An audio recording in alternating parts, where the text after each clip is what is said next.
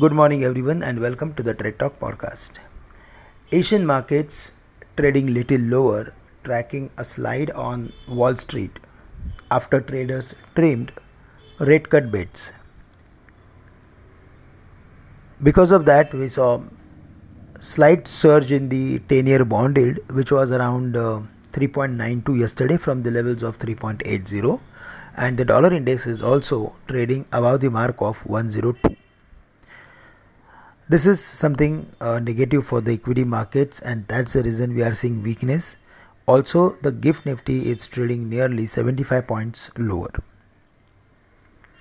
Now, while looking at the entire setup of the market, we believe that the market is now heading for the levels of 21,500 and in the worst case scenario 21,400.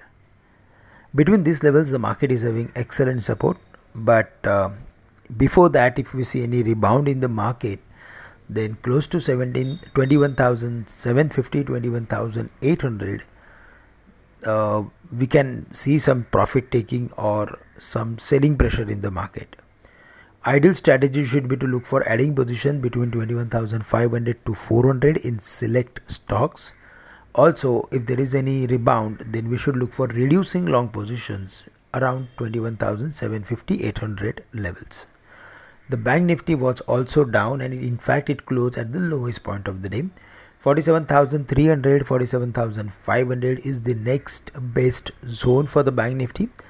Already the Bank Nifty is oversold in the short term, so close to these levels we can expect some specific buying interest in the bank stocks. So from there we can expect some recovery or rebound.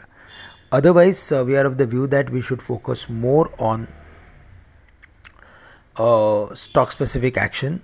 Specifically, pharma stocks did well on Tuesday. Most of the pharma companies closed above their important resistance level. Sun Pharma Cipla looks good. Divi's Laboratories is also trading above the mark of 4,000, which is positive. Apart from that, we saw some activity in metal companies like Tata Steel as well as NMDC when there was recovery in the market from lower levels. But weakness was clearly witnessed or visible in auto companies. Eicher Motors, Mahindra & Mahindra as well as Escorts closed at the lowest point of the day. We can expect furthermore weakness in auto companies as the overall news flow for the sector is almost over, and now till the result comes, we are going to see some consolidation in auto companies. But a few IT companies like Coforge or Persistent System, Emphasis BFL, there also we saw profit taking, and furthermore weakness is more likely.